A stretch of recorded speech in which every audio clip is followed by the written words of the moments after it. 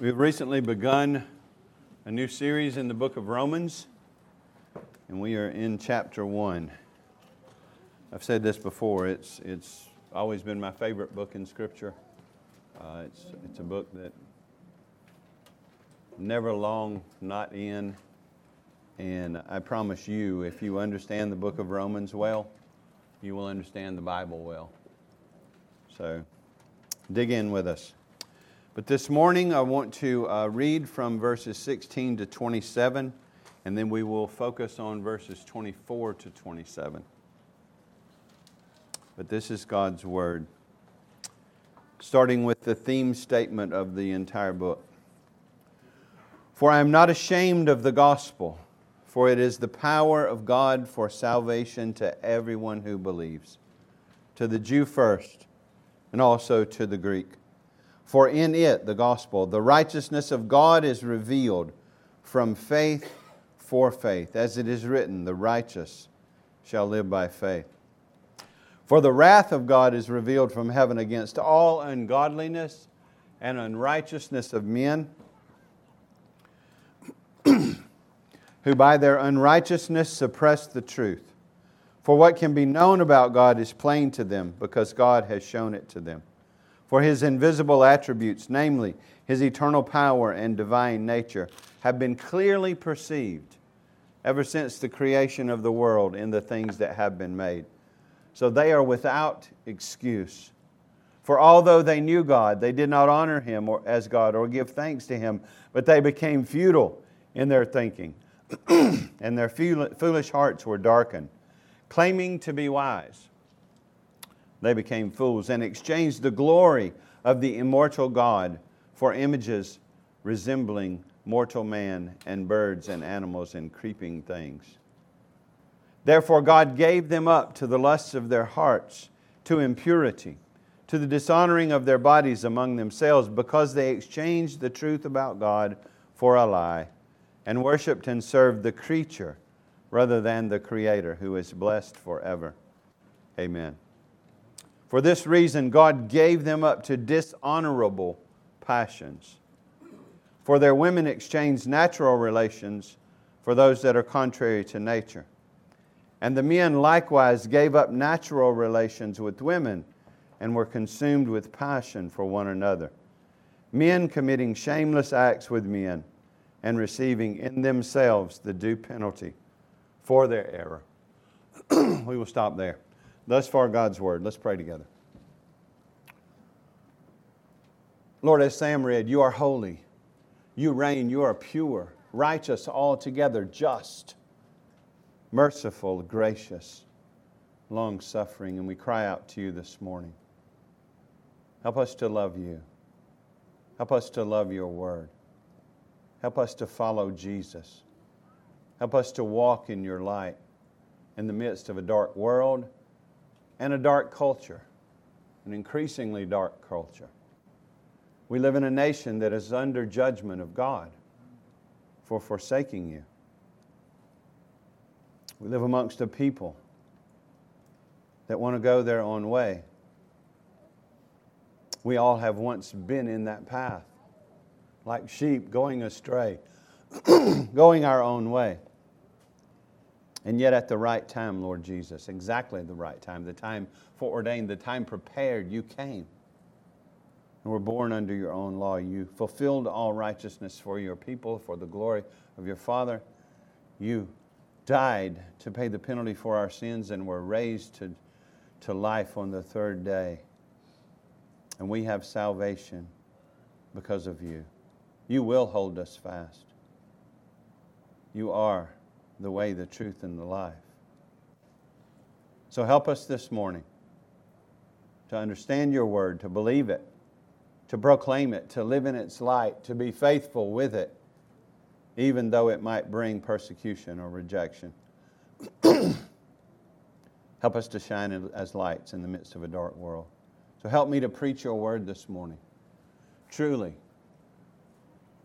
joyfully, compassionately, faithfully, and help us to hear it in the power of the Spirit as Your Word, as light unto our paths. as fueling our voice for witness. Fill our hearts with love of you, love of neighbor, love of one another like Christ. Bless the preaching and the hearing of your word. We ask for it and we trust you for it. In Jesus' holy name. Amen. It didn't take me long to figure out my 6 words. These 6 words guide the choices I make. These 6 words give my clients permission to live the life they want to live. My 6-word memoir is this: if it feels good, do it.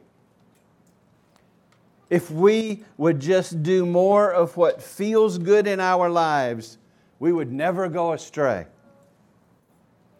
We should let our bodies guide us. We should notice our emotions. We should trust this inner wisdom. A lady called Sharon Pope, don't know who she is, just thought the quote was useful, as a negative example. A summary of psychiatrist Carl Jung, it's spelled Jung, but it's Jung. A summary of his teaching was put forward as this: the shackles of family, society, and deity must be broken. The libido is God. In 1997, gay activist Paula Ettelbrick clearly outlined the aims of the gay movement. Being queer is more than sleeping with a person of the same gender. It means transforming the very fabric of our society. The goal is radically reorienting society's view of family. So, away with any notion of God, the true and living God, the God of Scripture, who created us and to whom we are responsible.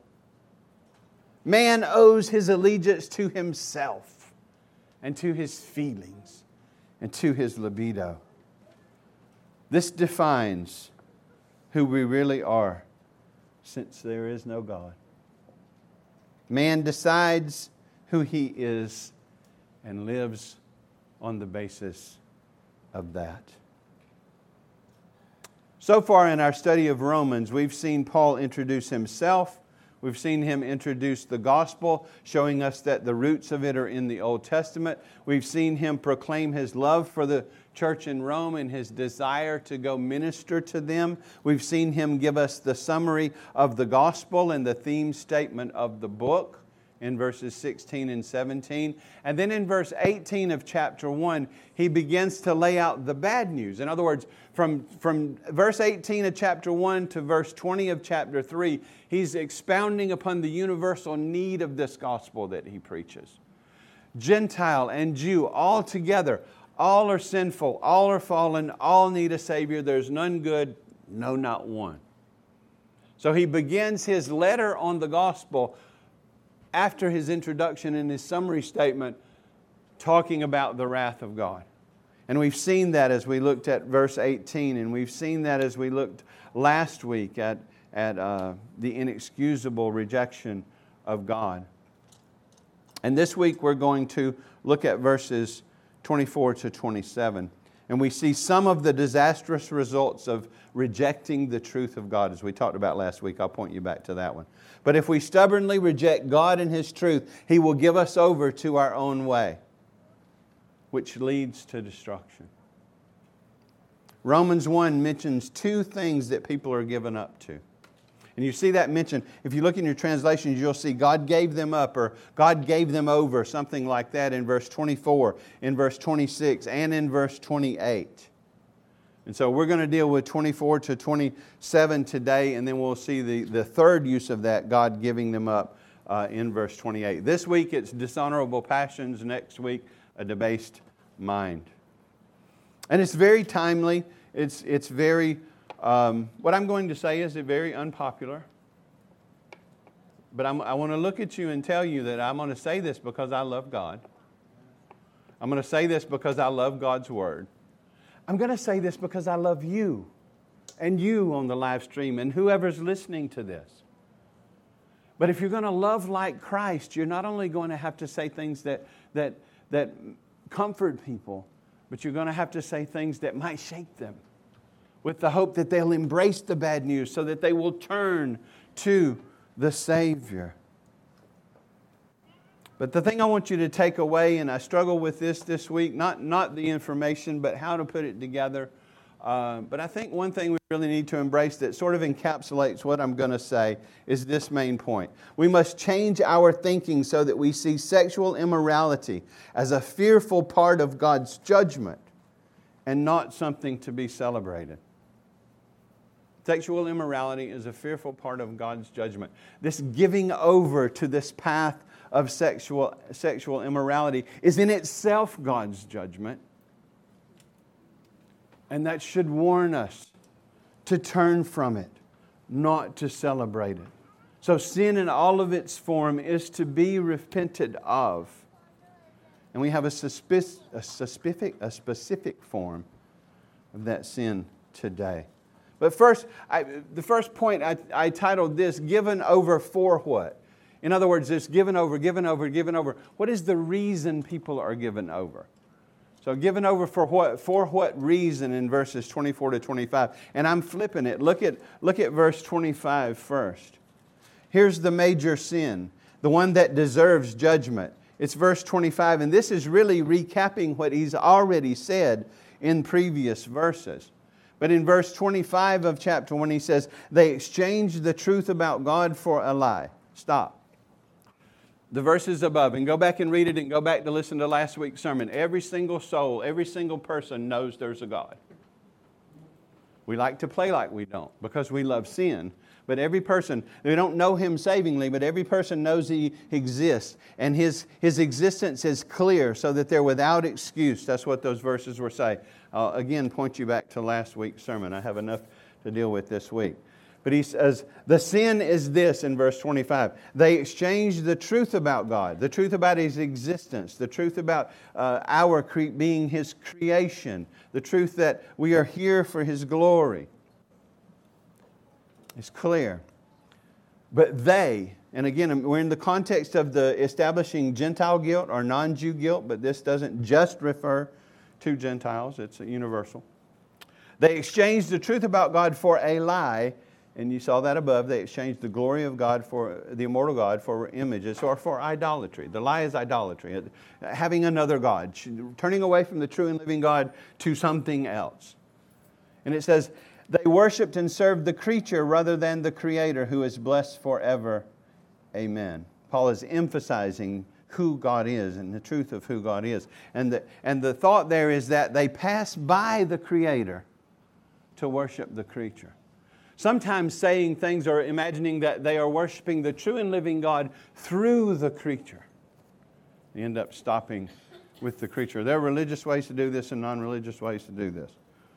But he said, Paul is saying, what I'm getting ready to say, and the reason these folks are being given over is because of idolatry. It's because of this. It's because of false worship. It's because of willfully rejecting God and His truth. God's existence is clear. Yet mankind does not honor Him or are we thankful to Him apart from His grace. And going further, not only did they reject Him, they create new gods to replace Him. The God who is blessed forever, the true and living God, the God and Father of the Lord Jesus Christ, Father, Son, and Holy Spirit, true God of Scripture. Paul is emphasizing that this is the worst sin. And this is the bad sin. This is the reason that people are being given over, because they're embracing this sin of idolatry, rejection of the light, especially in Jesus. I mean, I remind you, I quoted this verse last week, John 3:19-20. Why do people not naturally embrace Christ? I mean, the gospel is the best story you'll ever hear. Free grace, free salvation, because Christ paid for it all. But why do we not embrace that light? It's not because it's not good enough. Christ said this. This is Jesus diagnosing the world's problem. And this is the judgment. The light, that's Him. The light has come into the world. And people love darkness rather than light because their works are evil. The fallenness, total depravity, all of that coming into the picture. For everyone who does wicked things, who practices them, hates the light and does not come to the light, lest his works should be exposed. But whoever does what is true comes to the light so that it may be clearly seen that his works have been carried out by God. See, it's a heart problem. It's a love of self problem and a love of sin that causes us to not follow the true and living God, other than to sort of tip our hats toward Him when He will bless the way we already want to go. That's why mankind creates gods He can control, gods He can worship. But God's, you see that word because in the verse 25? Because they did this, because they exchanged the truth about God for a lie, then that puts 24 in its context. And I know I flipped that around, but it just seemed best to make the sin clear up front. Review a little bit from last week. Verse 24, therefore, because they exchanged the glory of the immortal God for images, because they turned to idolatry, because though it was clear, they turned from His revelation, it says, therefore God gave them up. That should really be scary to you. That God will give you up to your own way. If you stubbornly refuse His way, He will give you up to your own way. Go ahead, have at it. It's the way you want to go. It's not good news when God removes His restraint. It's not good news when He gives people over to their own way. And listen, when it says He gave them up, He didn't create the lusts of their hearts. He didn't make them turn to evil. That's there. We're born with that there. But it says God gave them up to the lusts of their own hearts, to impurity, and to the dishonoring of their bodies among themselves. It's the way they want to go, and He simply takes off the restraint. You know that everyone in the world would be the absolute worst sinner they could possibly be were it not for God's restraint, for His common grace, for His mercy. We're all born lost. We're all born going our own way. We're all born serving self and pursuing sin and not wanting God to really disrupt our pursuit of that. Dead in sin, as Paul calls it. But it says He gave them up in the lust of their hearts to impurity. The way they thought was right. This is the way that will be the most fun. This is the way that I feel like going. This is the way that, in a perverted way of understanding, will be blessed for me. It seems right to me. I am the authority. Proverbs 14:12 is an apt warning. There is a way that seems right to a man, woman, boy, or girl. But the end is the way of death.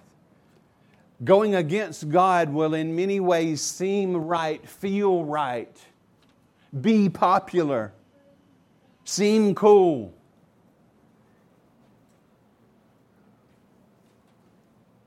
But if it's in opposition to God, it is the way of death. Because it is sin. And when it says He gave them up to impurity, He's easing into this a little bit. But that word for impurity doesn't have a positive connotation. The word used here for impurity is a word that Paul regularly uses and Scripture regularly uses to refer to sexual impurity. That'll become clear soon. And don't worry, parents, I'm not going to get into details. That's your job. At the right time and in the right way. He says, for the dishonoring of their bodies. Whatever they're plowing into is, from God's perspective, which is from the true perspective, is a dishonorable way. It's not an honorable way. It's a dishonoring of the body. It's a taking the body that God has created and given and using it against Him instead of for Him.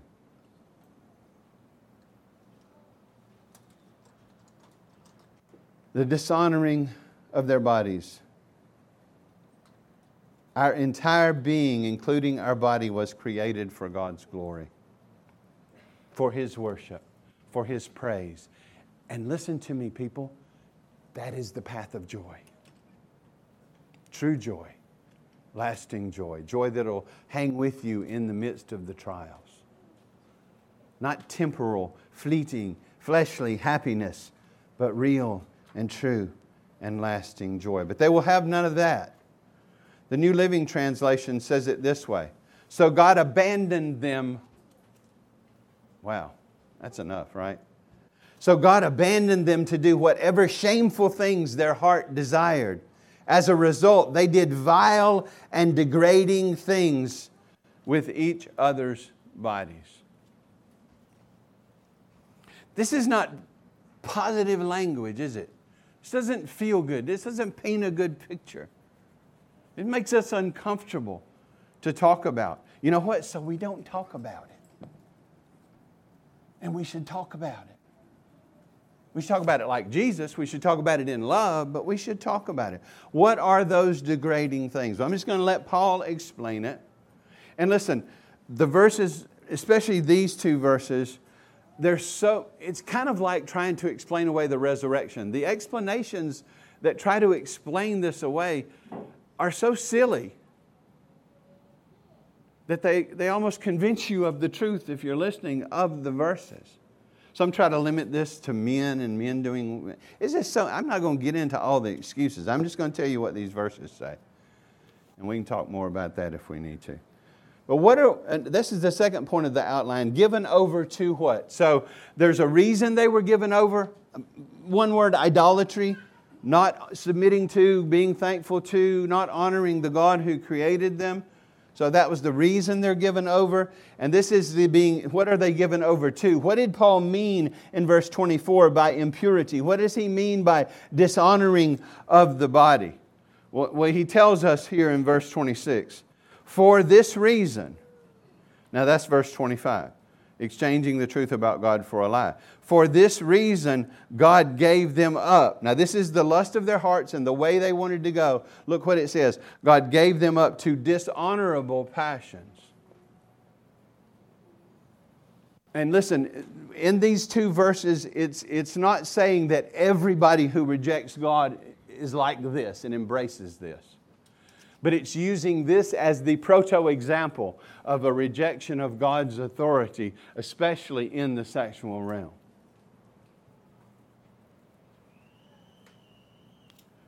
God gave them up to dishonorable passions.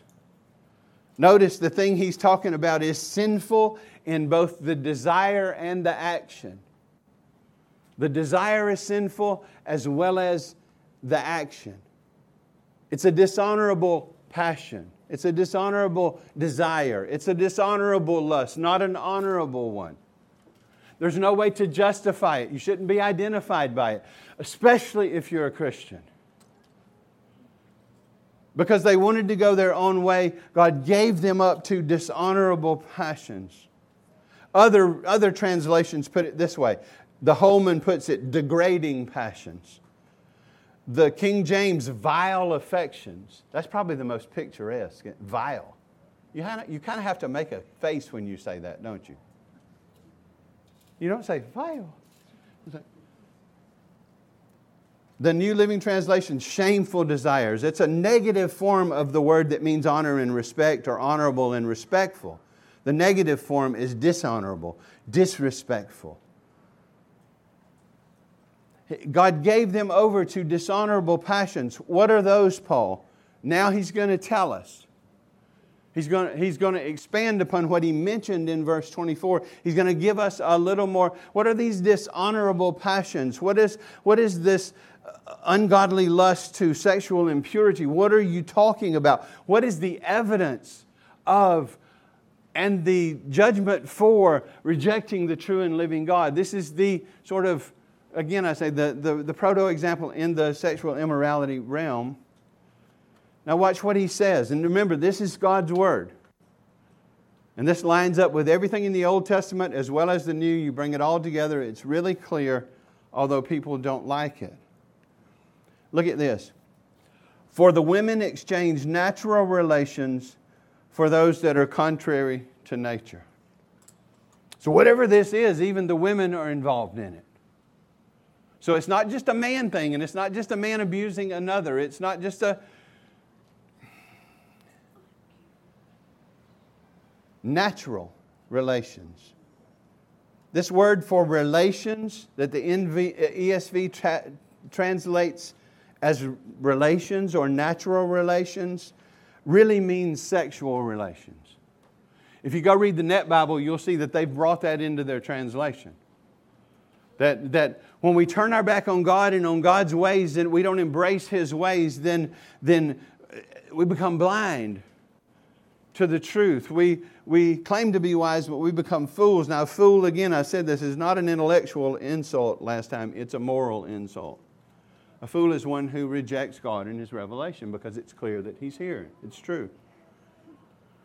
But the women exchange natural relations for those that are contrary to nature. Listen, Paul is not speaking here from a naturalistic, atheistic position. Nature is what God has created, the way God has set things up, the way things work, yes, according to natural law, but because it's the way God has put it together. It's the way that's plain as you investigate and look at things. So contrary to nature is contrary to God's created order. What is God's created order when it comes to intimacy? It's Genesis 2. Take a wife. A man takes a wife, and the two become one flesh. Most intimate thing that can happen, picturing the relationship between Christ and the church. So much I could say about that. That's God's context. That's the natural use. That's the natural or the God-ordained use is for a man and a woman to come together in holy matrimony and then and there enjoy the blessings of intimacy. And all physical intimacy outside of that is contrary to nature, is sinful. And Paul is picking one example of that here when he says, women exchange natural relations for those that are contrary to nature. So being according to nature is what is evident according to God's creation, that man was made for a woman, that they are designed to fit together and produce offspring. Obvious on the face of it. You may not be able to see this. You probably can't. That's why I gave the guys pictures. But this is a nut and a bolt. Well, I did that backwards. A nut and a bolt. And they have one function: to come together to do good things. But take the nut, for instance. This by itself, sure, you could make it a necklace, but that's silly. I mean, you could run a string through it. It's designed for one purpose, and that is to be on a bolt. The nut doesn't get to say, I don't feel like a nut. Well, there's a commercial. Sometimes you feel like a nut and sometimes you don't. I know, grown, that was meant to be corny. I don't identify as a nut. I'm an orange.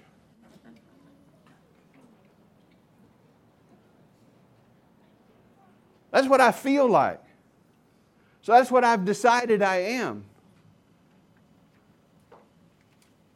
Well, that doesn't mean it turns into an orange. It's still a nut. That's a confused little nut.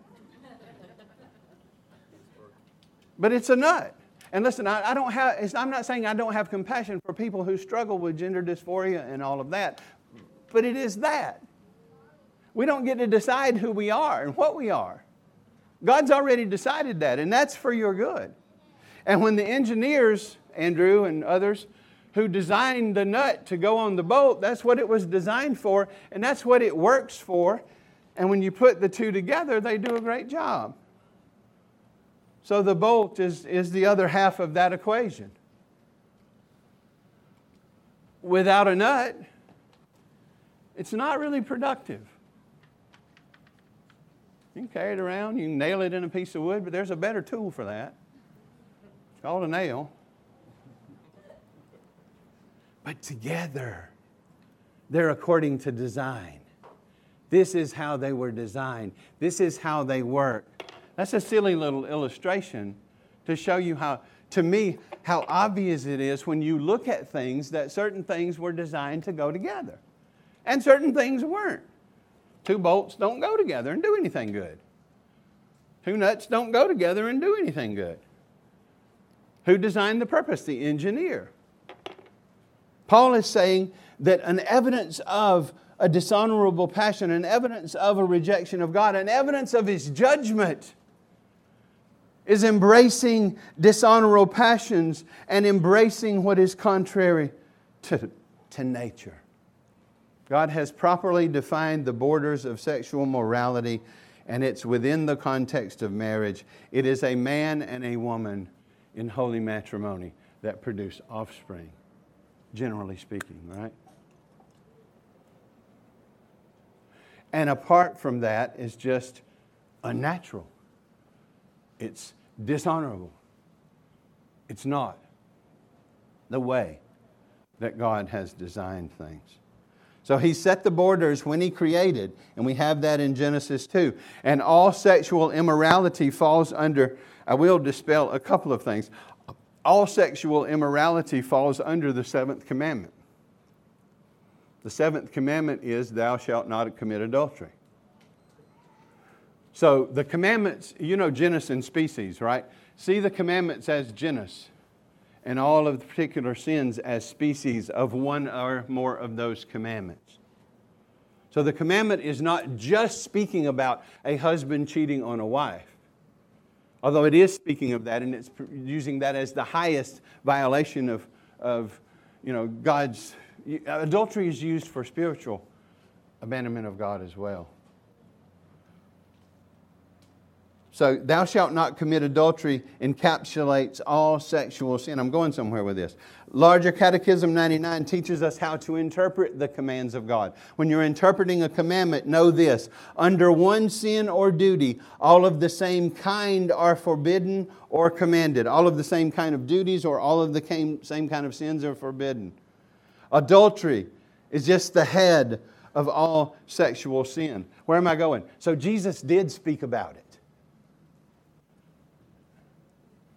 He spoke of all sexual sin when He pointed us back to Genesis 2 and talks about marriage and sexual intimacy.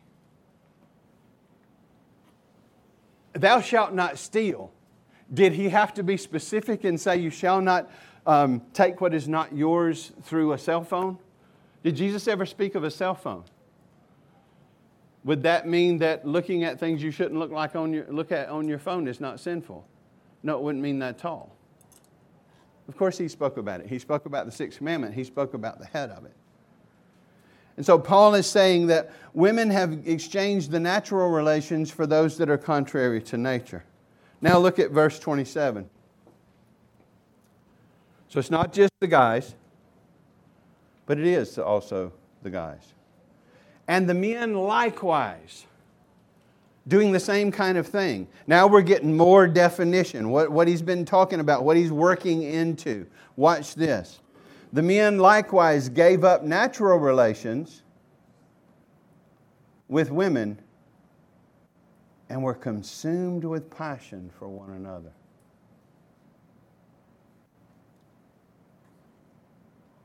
He could have stopped there, but he didn't. Look what Paul says. Men committing shameless acts with men and receiving in themselves the due penalty of their error. Shameless acts. Both the act and the desire. Shameless, shameful, dishonorable. Shameless acts. Nobody's blushing anymore. Nobody's embarrassed. Nobody's hiding. It's all out in the open.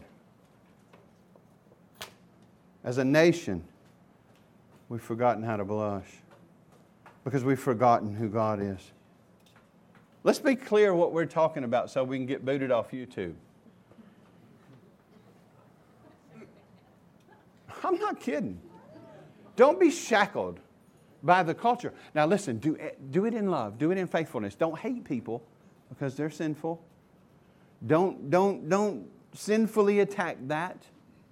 Right? But biblically speak into that. The way Christ did and the way He would. Why do you think He said they hated Him? Because He spoke of their acts as sinful. I'm talking about homosexuality in all of its forms. It is a shameful act. It's a dishonorable passion. It is something that receives God's judgment. It's a sin. It's not the only sin, but it is one of the sins. Before you get too haughty, gossip is mentioned in the list sometimes. So don't elevate yourself. Apart from God's grace, we're all lost and need a Savior. But Paul's talking about, and we'll see that in a minute more, he's talking about homosexuality. God gave them up to dishonorable passions. What do you mean? Women and men in homosexual acts.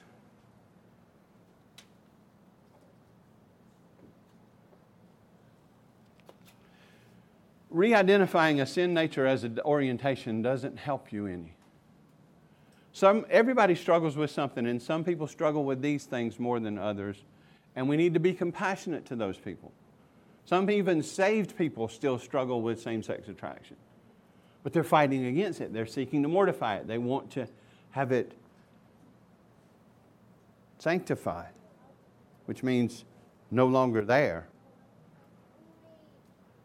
It is inherently sinful. It's part of God's judgment on a race of people who've rejected His worship and His gracious rule.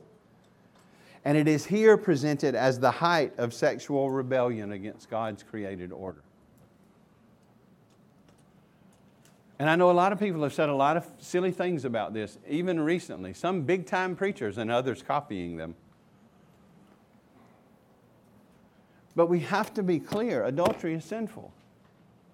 Sexual immorality is sexual immorality. And homosexuality is part of that. Not because I want it to be or not because I'm proud over, I'm not or want to speak against it. It's because it's what God's Word teaches.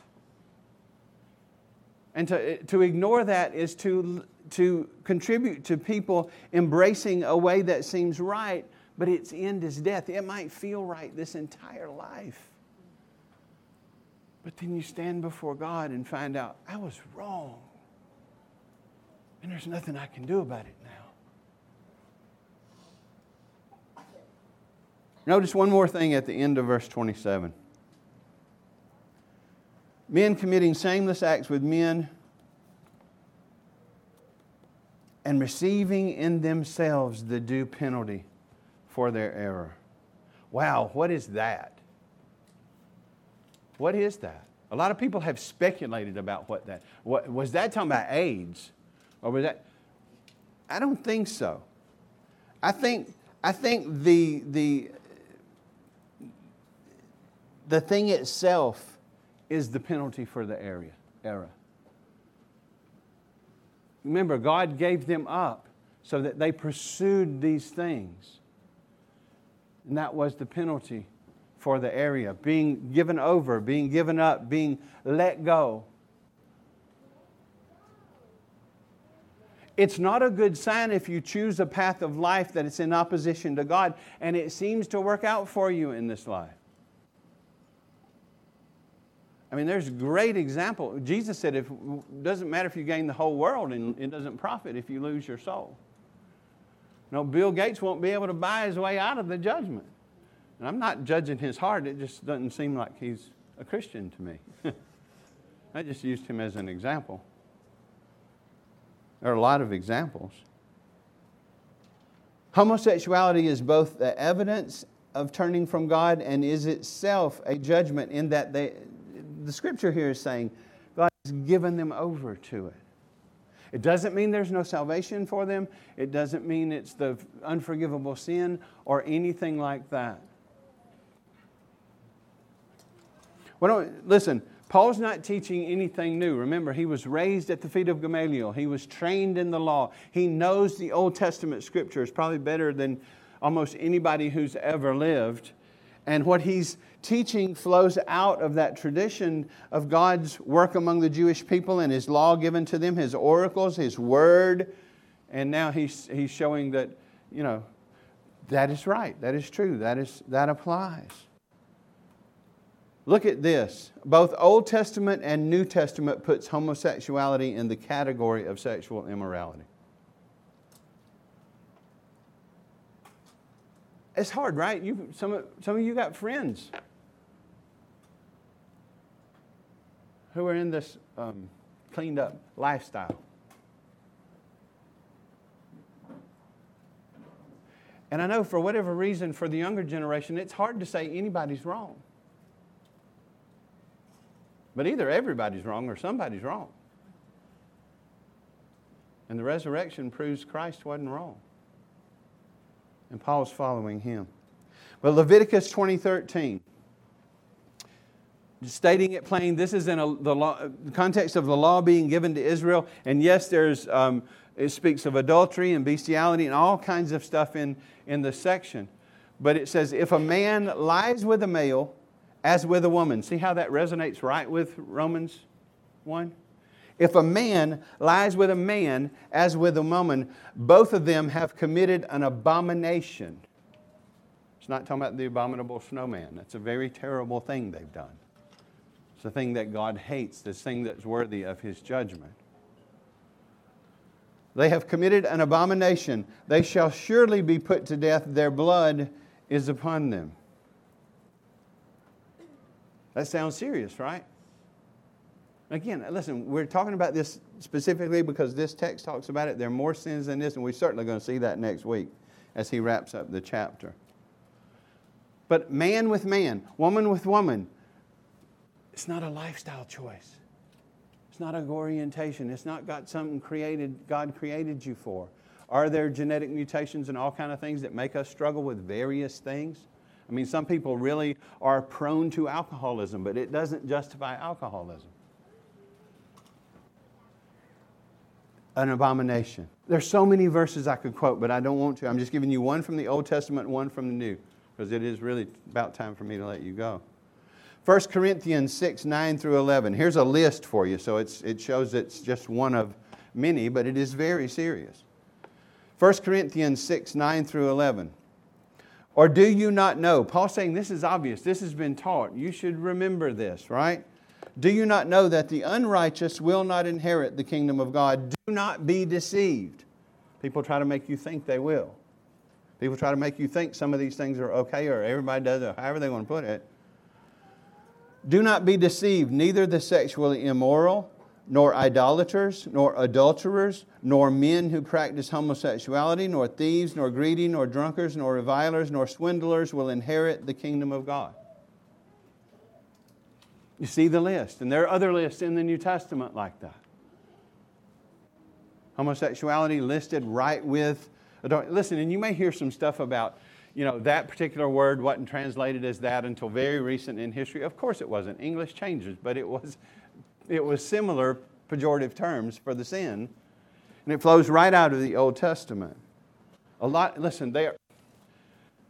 Jeff, easy. There are whole churches that try to convince people what I'm telling you this morning is not true. That it's okay. That you're all right. That's the way God created you. Embrace it. Live by it. It makes me angry. Because they are leading these people away from God, not to Him, and to judgment, and to hell without repentance. So be it you have to leave, be it you never come back. I hope you do. I love you enough this morning to tell you the truth of what God's Word teaches. He says that those who practice these things will not inherit the kingdom of God. They are not God's children. They are not saved. We Southerners like to put it that way. But there's hope. That's why I want verse 11 in here. Look at this. And such are some of you. Y'all better check me. Such were some of you. But God. But you were washed. You were sanctified. You were justified in the name of the Lord Jesus and by the Spirit of the living God through the Word of God. This used to characterize you, kind of like the way Paul walks through it in Ephesians and says what they were, but now what they are in Christ. And that would include every sin. Such were some of you, but you were washed. See, these voices are hushed in the culture today. People, there are large numbers of formerly every sin, as we all can testify, and formerly homosexual who are now married and thriving and having children who want to stand up and tell people their story and point them to Jesus. But the culture wants to mute that kind of thing. But Paul says, this was true of you, but you were washed, you were sanctified, you were justified, you were saved. The Lord did it. God, in the name of the Lord Jesus Christ and by the Spirit of our God. This is why Jesus came, to save sinners. Whatever your struggle is, including homosexuality. Jesus came to save sinners. And it's on the list of things that He sanctifies and saves people from. Christ came, He was born, He lived under His own law, fulfilling all righteousness. On the cross, He paid the penalty for our sins. And yes, homosexuality would have been one of those. Not the only one, but one of those. He died, He was buried. It's over, right? No, He was raised the third day, proving it's all true. Christ gave Paul his gospel. Read Galatians and other places. Christ simply taught what He had always taught. From Genesis 1:1 on. And I just ask you to consider, if you're embracing this lifestyle, maybe you're wrong. You know there's a God. If you're thinking rightly, you hate your sin, and you want to be free of it, and Jesus can set you free. And even if it's a thing you have to battle with the rest of your life to see sanctified in your life, it's worth it. And He's worth it. And He'll work that in your heart if you have ears. In fact, He'll give you ears to hear. Because see, Acts 17:30 and 31 apply to this as well as every other sin. I'm just going to read that to you right quick. It's not in my notes. It says this in verse 30 of Acts chapter 17. The times of ignorance God overlooked, but now He commands all people everywhere to repent. Notice He commands. He doesn't just suggest. He commands all people everywhere to repent because He's fixed a day on which He will judge the world in righteousness, or psalm reading and things, by a man whom He's appointed, and of this He's given assurance to all by raising Him from the dead. Believe it or not, someday you'll stand before that one, Jesus, and give an answer. May it be an answer of faith and not of rebellion. I call you to repentance today. Maybe homosexuality is not your sin. You think you can hide. No. Repent and trust Jesus. Come to faith. Be forgiven freely. Be changed, new heart. Have your record of sin washed away and His righteousness credited to you. A child of God with hope for this life and the life to come. Repent and trust Jesus. Just a few applications and I'm done. One, this text clearly says that the existence of homosexuality is a sin and it is evidence of God's judgment. Its very existence is an evidence of sin and God's judgment, both in the individual life as well as the culture. This is bad news, not good news. Homosexuality is not good news. It's not a thing to come out and enjoy and to embrace and be good, although the culture will affirm you in that. Seek God's way. It's a great sin, and it's an evidence of being given over, individually and corporately as a country. Maybe I can shake us a little bit this morning. Moral decay occurs before the fall of any nation or empire. These things are openly embraced and even legislated when an empire or a country is near the end. Read Augustine's Confessions and he will talk about gay parades and stuff like that in the Roman Empire, demanding that not only the culture accept it but support it. See, this is not new. It's as old as Sodom and before. Their sin wasn't a lack of hospitality. Okay? Read better. But moral decay occurs before the fall of any empire. Here are 3 signs that signal when a nation or an empire is near the end. Listen to these 3 signs that signal when a nation or an empire is near its end. The rise of immorality, openly, the decay of religious belief, and the devaluing of human life. Where are we as a country? We're there and more. The rise of immorality, open immorality, the decay of religious belief, and the devaluing of life. So how do we respond? If we can just get enough legislators, and if we can just get enough people calling Washington, we've tried that because we forgot the mission. I'm not saying don't be involved in politics. Run if you want to, if that's what God's called you to. We need good people in government. But how do we respond to our homosexual neighbors, since that's what we've been talking about? 1, love them. But love them biblically. Love them biblically. Be willing to speak the truth to them in love. Be willing to be clear that it is a sin, that it deserves judgment, but also that there's a Savior. There's a deliverer. If you have a homosexual person or a couple that lives next to you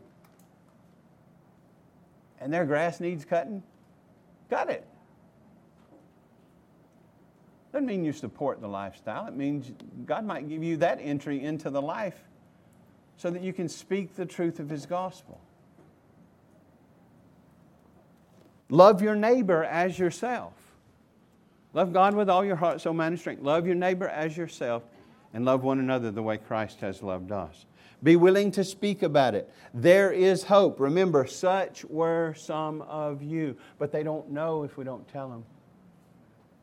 And if we're always standing out, resisting, spitting at them and cursing them, and you know what I mean, with any sin. No, we need to be gospel witnesses. Christ came into the darkness for salvation. This is clearly a sin. You cannot explain away these verses and the others, although people try, and the others in the Bible that are clear about this. These are dishonorable passions. These are impure desires as well as actions. But Christ came to save sinners. Let me end by rechanging. Let me give you my 6 words. Or literally, it's God's 6 words. So change what that lady said at first when I opened up. Here are Jesus' 6 little words. If it glorifies God, do it. What's the implication? If it doesn't, don't.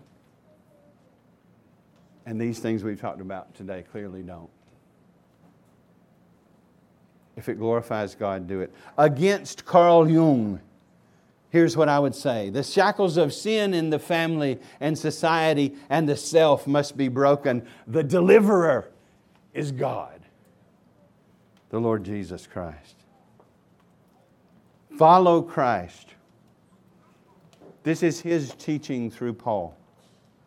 This is in accord with how you were created. This defines who you are, the Word of God.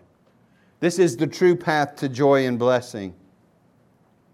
Jesus died, and Jesus was raised so that we might repent and both think and live God's way and be light and salt for Him in a dark world. This is what you were designed for. So repent of sin, glorify and enjoy Him forever. To live as Christ. Let's pray.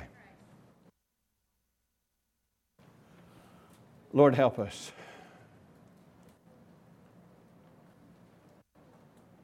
Many of us are afraid of the culture's reaction. We're afraid of our neighbor's reaction. We're afraid of our family member's reaction. We want to preserve, niceness. So we say nothing. Forgive us. And this is not the only sin we fail to address. Lord, as a lot, we're pretty pitiful witnesses these days. So recharge us in You, in Your goodness, in Your grace, in Your gospel, in the fact that Christ, You lived for us, fulfilling all righteousness. You died to pay the penalty for our sins. You have purchased us. We are Yours, who should no longer live for ourselves, but for You who were raised from the dead. And we have a glorious message, the gospel of the living God, that is the power of God for salvation, that speaks of a righteousness that is a free gift because Christ has died. Christ has been raised. Christ reigns. He's coming again.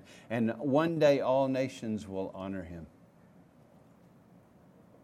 Lord, I pray for those who struggle maybe with these sins that we've discussed, who are convicted about it. They struggle with it. They're not sure what to do about it. They're confused. I pray for clarity, that they might see the glory of God in the face of Jesus Christ, that they might turn to Christ for mercy. I pray for those who are mad right now because of what has been said, that You might get through that. I'd rather they be mad than non-responsive. May Your grace and Your gospel get through so that You grant them repentance and faith. I pray for those of us who know You, who won't speak of these things.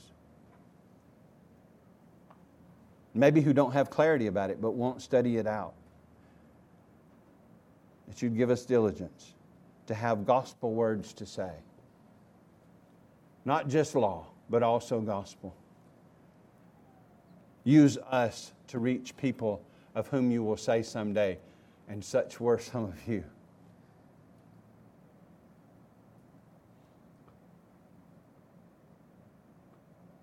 Lord, have mercy on us and help us to see things Your way. Help us to love You. Help us to believe Your word. Help us to live in its light. Lord, let us not go away proud because we don't struggle with this, but go away humbled that we don't, if we don't, and compassionate toward those who do, and willing to take the chance to point them to Jesus, who is our righteousness, who is our salvation and our redemption. Bless us with repentance and faith. Shake the world once again with Your gospel, even if in Afghanistan. Give my brothers and sisters boldness and faithfulness. More important than physical life is spiritual life and rest in You and faithfulness to You. And I pray that they will be able to embrace, as well as we will really embrace, what we say every Sunday. For me to live as Christ and to die as gain. Bless us, Lord. We praise You this morning, and we're humbled by Your grace. It's in Jesus' name I pray.